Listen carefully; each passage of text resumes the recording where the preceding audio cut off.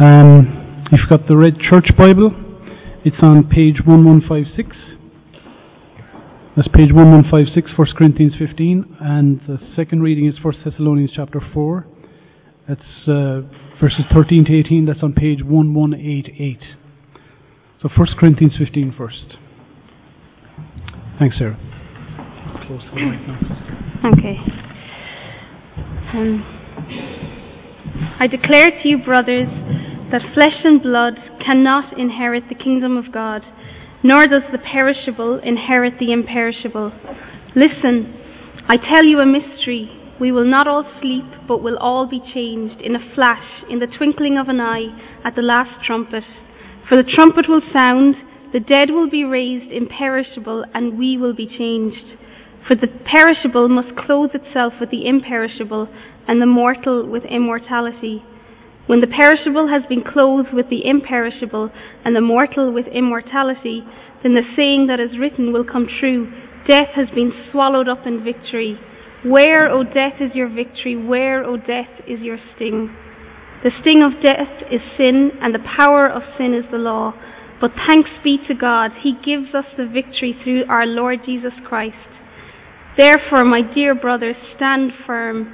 Let nothing move you. Always give yourself fully to the work of the Lord, because you know that your labor in the Lord is not in vain. 1 Thessalonians chapter 4, verses 13 to 18, page 1188. Brothers, we do not want you to be ignorant about those who fall asleep, or to grieve like the rest of men who have no hope. We believe that Jesus died and rose again, and so we believe that God will bring with Jesus those who have fallen asleep in Him. According to the Lord's own word, we will tell you that we who are still alive, who are left till the coming of the Lord, will certainly not precede those who have fallen asleep. For the Lord Himself will come down from heaven, and with a loud command, with the voice of the archangel, and with the trumpet call of God, and the dead in Christ will rise first. After that, we who are still alive and are left will be caught up together with them in the clouds to meet the Lord in the air. And so we will be with the Lord forever. Therefore, encourage each other with these words.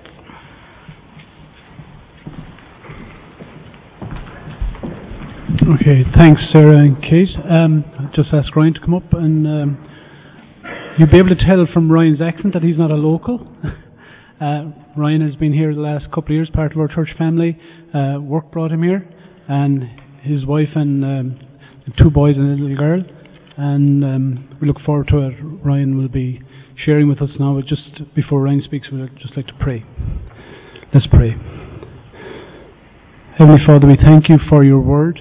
We thank you that you teach us from it. Lord, we pray that you would help Ryan as he teaches us from your word this morning. Show us the things that you want us to learn, Lord, and help us not just to listen, but to act on the things that we hear this morning. We pray for an outpouring of your Holy Spirit, that you would, through Him, teach us what you want us to know. We ask these things, Lord Jesus, in your name. Amen. Thanks, Ryan. Thank you, Ian. Good morning, friends. It's good to be here. I say that particularly because there is a distinct possibility that we might not be here at all today, that we wouldn't see each other. I actually debated about even preparing a sermon for today. Reason being that as we continue as our session on 1 Thessalonians chapter 4, today we're going to talk about the rapture.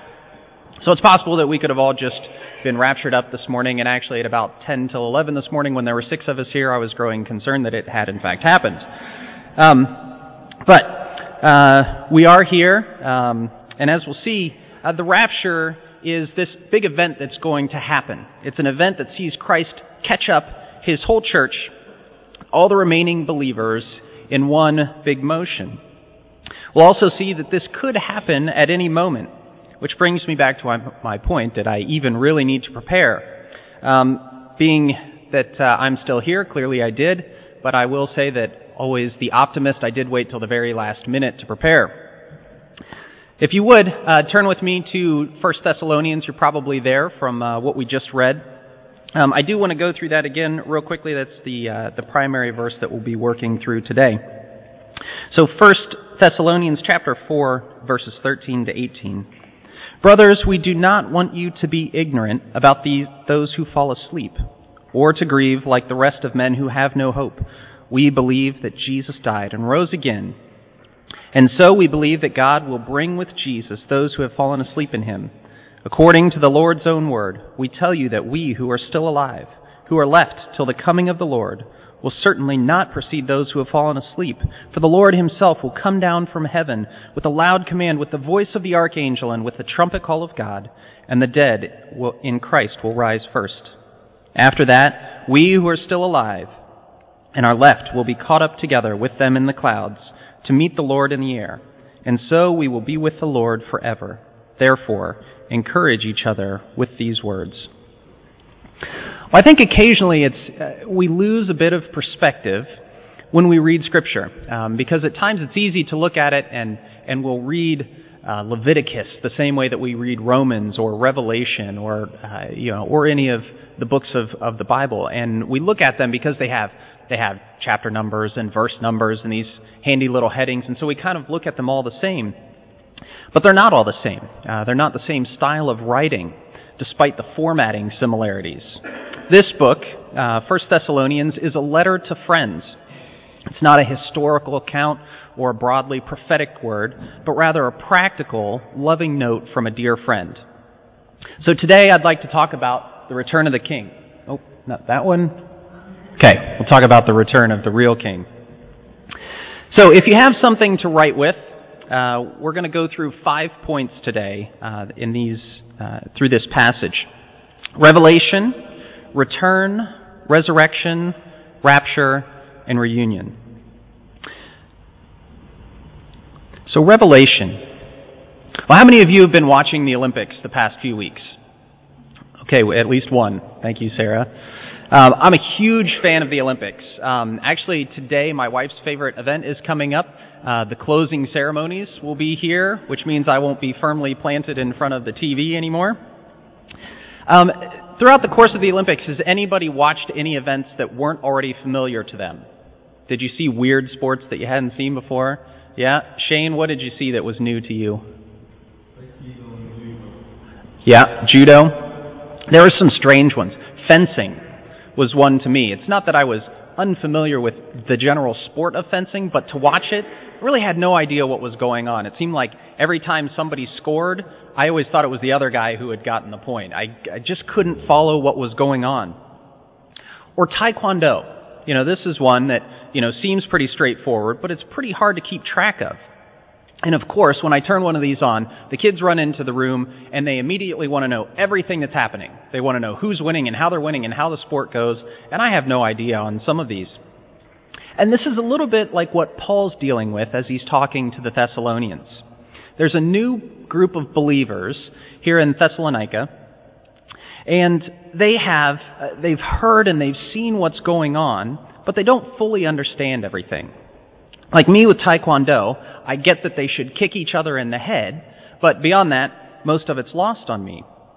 And so Paul begins his part of explanation in verse 13 with this sentence. He says, "Brothers, we do not want you to be ignorant."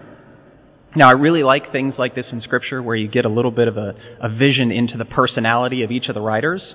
Only a really good friend could begin an explanation of something by saying, "You're so ignorant about this that I'm going to explain it to you very simply."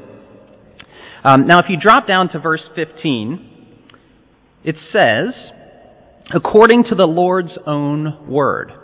Now, here clearly we are in the New Testament, but this really starts to sound a lot like what we would hear from Old Testament prophets. If you would turn back with me to the book of Jeremiah,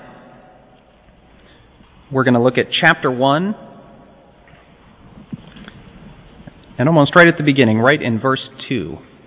My wife's going to help me with the page numbers for everybody in the red Bibles. 755 if you have one of the red church Bibles. So Jeremiah chapter 1 and verse 2. And here it says, "The word of the Lord came to him in the 13th year of the reign of King Josiah." Now if you just drop down to verse 4 quickly, the word of the Lord came to me, saying. In verse 12, the Lord said to me. Verse 14, the same thing, the Lord said to me.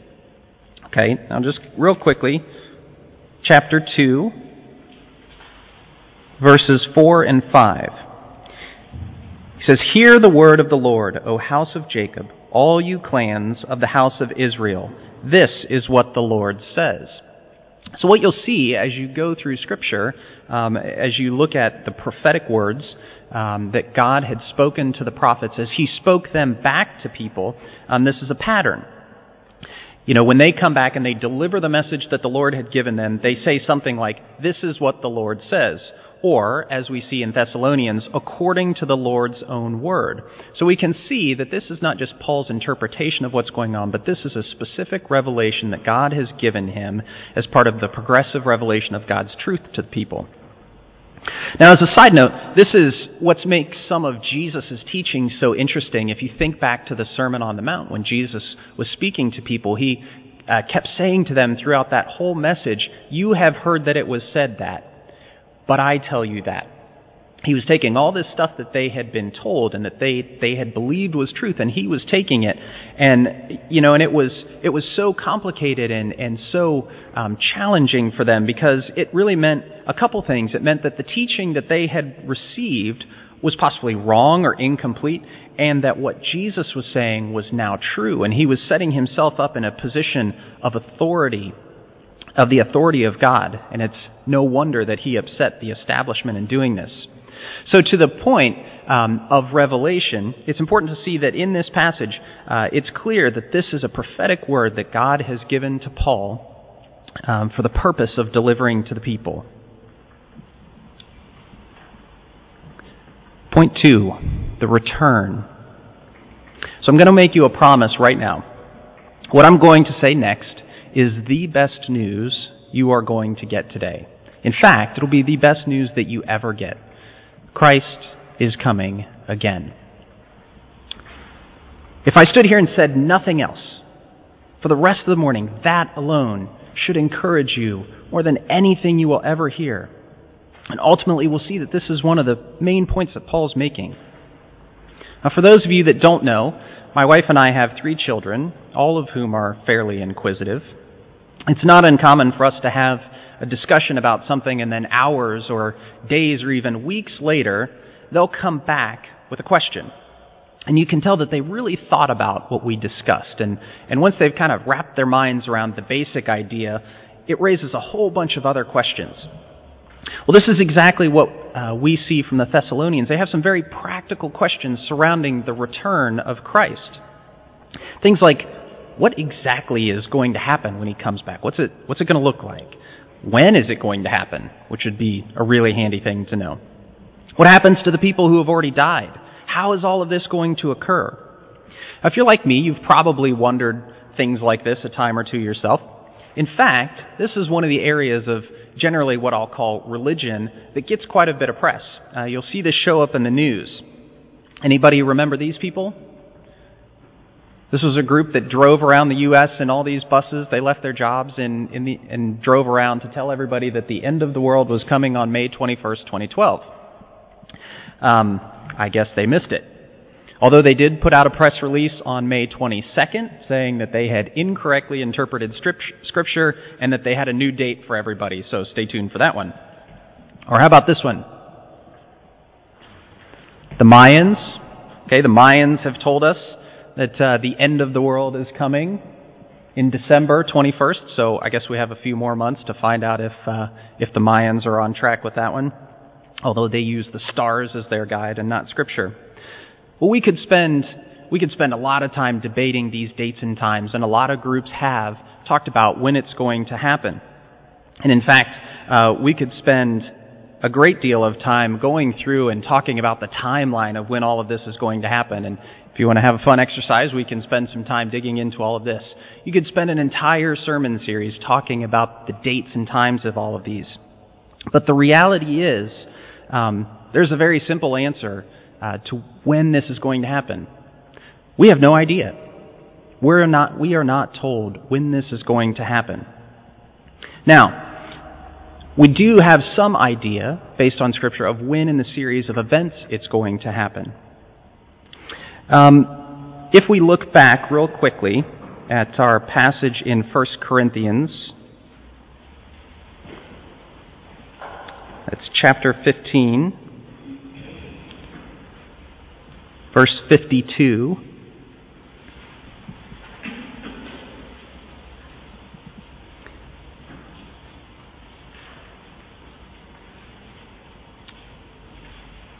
We're told that this will happen in a flash, in the twinkling of an eye. It's going to be just that quick. It'll be like a thief in the night that he comes. So this is all going to happen very quickly, but we don't have any idea when it's going to happen. I won't steal Jonathan's thunder, because I know he's going to probably dig into this next week. But from all of this that we get in Scripture, first, I have no idea how the people on the bus got May 21st or any other date from those passages. But, interestingly, our passage in Thessalonians shows Paul speaking expectantly about Christ's return. He says, we. He's talking about in our lifetimes, if you look at the we in that way. And this is known as, theologically, the doctrine of the imminent return of Christ. He says, we who are still alive and are left will be caught up together. Now, you could take that to mean that he is expecting Christ to return in his lifetime, or you could take it to mean that he's speaking of the universal church, that he's speaking of the church, Christ's church, when he's saying we. Now, clearly we know now that Jesus didn't come back in Paul's lifetime. But what I do want to come back to in a little bit is Paul's mindset here, that he is living expectantly. He is living every day for the return of Christ. Well, let's just take a quick second to see where in the course of the end-time events the rapture will happen. And this is one that's much more difficult to answer conclusively. We have some insight, but I believe it's impossible to know for sure. Now, there are varying schools of thought on the topic. Some believe that the rapture will happen before the Great Tribulation. Some believe that it will happen in the middle of the Great Tribulation. Some believe that it will happen at the end. And while it's interesting to discuss and consider, ultimately, it doesn't really matter. In fact, the general belief is that this letter to the Thessalonians would have been written before John even had his revelation on his vision on the island of Patmos, and the book of Revelation was even written. So for the believers in Thessalonica, they didn't even know that the Great Tribulation was coming. They were simply looking forward to the return of the King. Regardless of the timing, this is a powerful and life-changing truth to consider, that the God who made us sent his Son so that we could be reconciled to him, and he is coming back for us. Third, the resurrection. Well, if we look back at our passage in Thessalonians, he says, brothers, we do not want you to be ignorant about those who fall asleep. Well, Paul isn't talking here about people who are literally sleeping. This would have been a common way to talk about people who had died. In this culture, at this time, the prevailing belief was that once you died, there was nothing else. There was no common belief that there was a life after death. Now, once this became a central teaching of the Christian faith, it naturally came with a lot of questions. And when it comes to those chaotic moments that will be happening when the rapture happens, the Thessalonians are thinking about what might be going on, and one of the pressing questions expresses this sentiment. They say, okay, I get that the living believers will be taken, but what about the people that already died? Well, as we just read, Paul confirms for us that they will rise first, followed by believers. Now, if you thought, when I mentioned the dead coming back to life, your first thought was zombie movies, I need you to put down the remote and step away from the TV.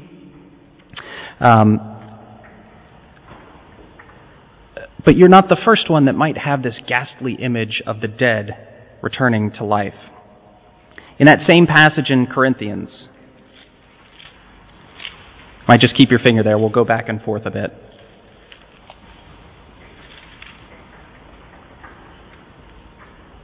If we look in chapter 15, in verse 35,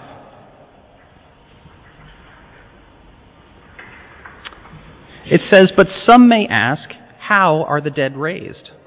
What kind of body will they come? And now you go down to verse 42. It says, "So it will be with the resurrection of the dead. The body that is sown perishable is raised imperishable. It is sown in dishonor, it is raised in glory. It is sown in weakness, it is raised in power. It is sown a natural body, it is raised a spiritual body." So clearly, no matter the physical state of the body, it is raised anew. As God once formed us from the dust of the earth, he shall form us again, new, imperishable, glorious, powerful, spiritual bodies. Obviously, the resurrection of the dead holds a powerful and prominent place in our Christian lives. It was Jesus' claims of his own divinity and resurrection that brought him into such conflict with the Sadducees, who did not believe in the resurrection of the dead. The resurrection of the dead demonstrates death over victory and sin, which are the dominion of Satan. This amazing truth reminds me of one of my favorite passages of Scripture, which we see in Ephesians. It says, "Wake up, O sleeper, rise from the dead, and Christ will shine on you." The rapture. Back to Thessalonians. If we look at verse 16, it says, "For the Lord himself will come down from heaven with a loud command, with the voice of the archangel, and with a trumpet call of God," which is to say you won't be able to miss it, "and the dead in Christ will rise first.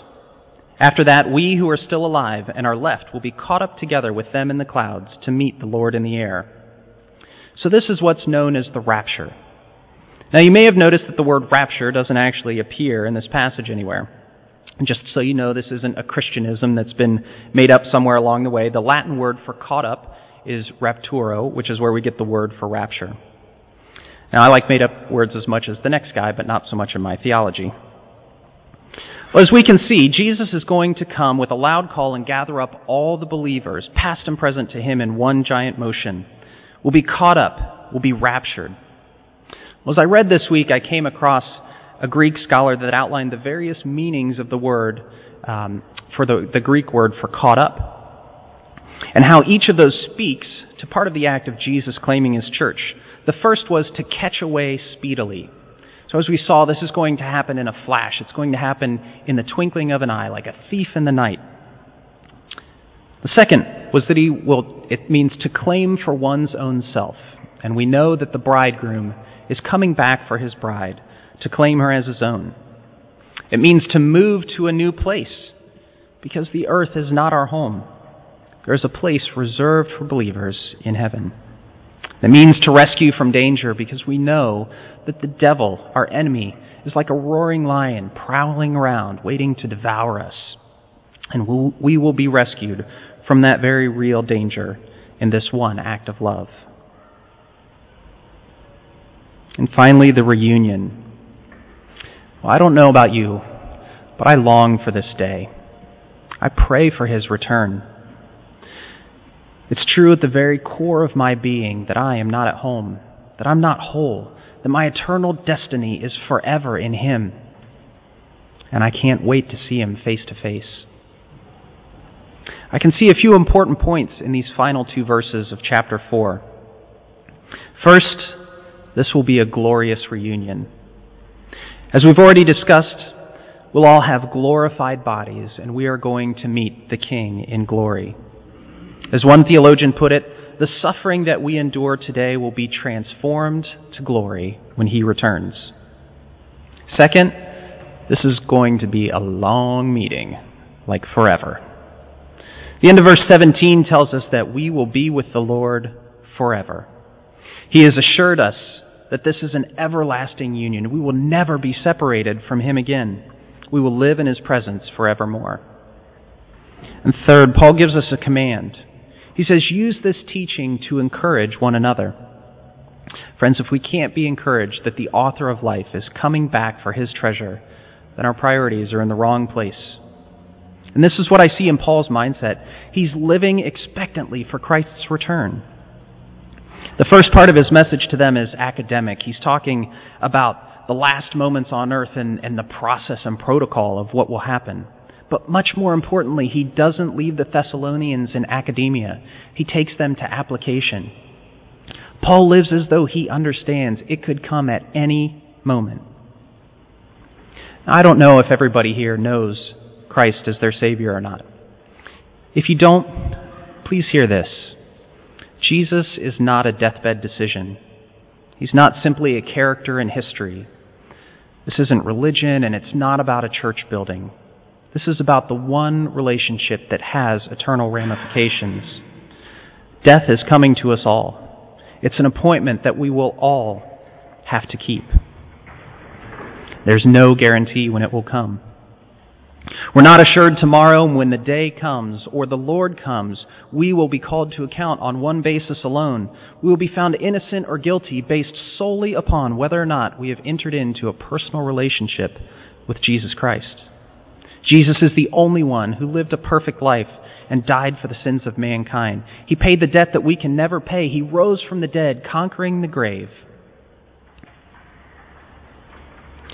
He ascended into heaven, where he reigns until he comes again. We are told in Ephesians that we are saved by grace through faith, and this not of ourselves. It's the gift of God, and not by works, so that no one can boast. There's absolutely nothing that you can do on your own to save yourselves from the judgment of God. It is only through the mercy he showed upon the cross and the power of the resurrection that we can come before a loving and just God and know that he will call us his own. Whether Jesus comes to collect his bride or death comes, the decision to accept Christ is one that cannot afford delay. If you've not made that decision, I pray that you would. Simply tell God that you know you've sinned against him, that you want to be forgiven, and that you know Christ is the only way to his forgiveness. Accept Christ as your Savior and turn from a lost life to one filled with the glory of God. The words that you use are unimportant, as God knows the desires of your heart and is waiting for you to come home. If you want to talk with anybody about it, feel free to chat to me or find one of the other men in the church. Because, brothers, we do not want you to be ignorant. For the Lord himself will come down from heaven, and we will be caught up together with them in the clouds to meet the Lord in the air, and so we will be with the Lord forever. Friends, I hope you live expectantly, knowing that the return of the King is imminent. Let's pray. Father God, for generation upon generation, people lived in expectation of the coming of the Messiah. And Father, we live in a time where we can look back upon that Messiah and have life in him. But Father, we can also look forward to his return. We can look forward to that day where you come back for your church, where you come to call your own to yourself, when we can finally see you face to face.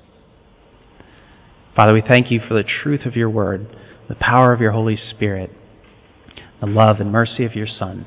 And we pray all of these things in his name. Amen.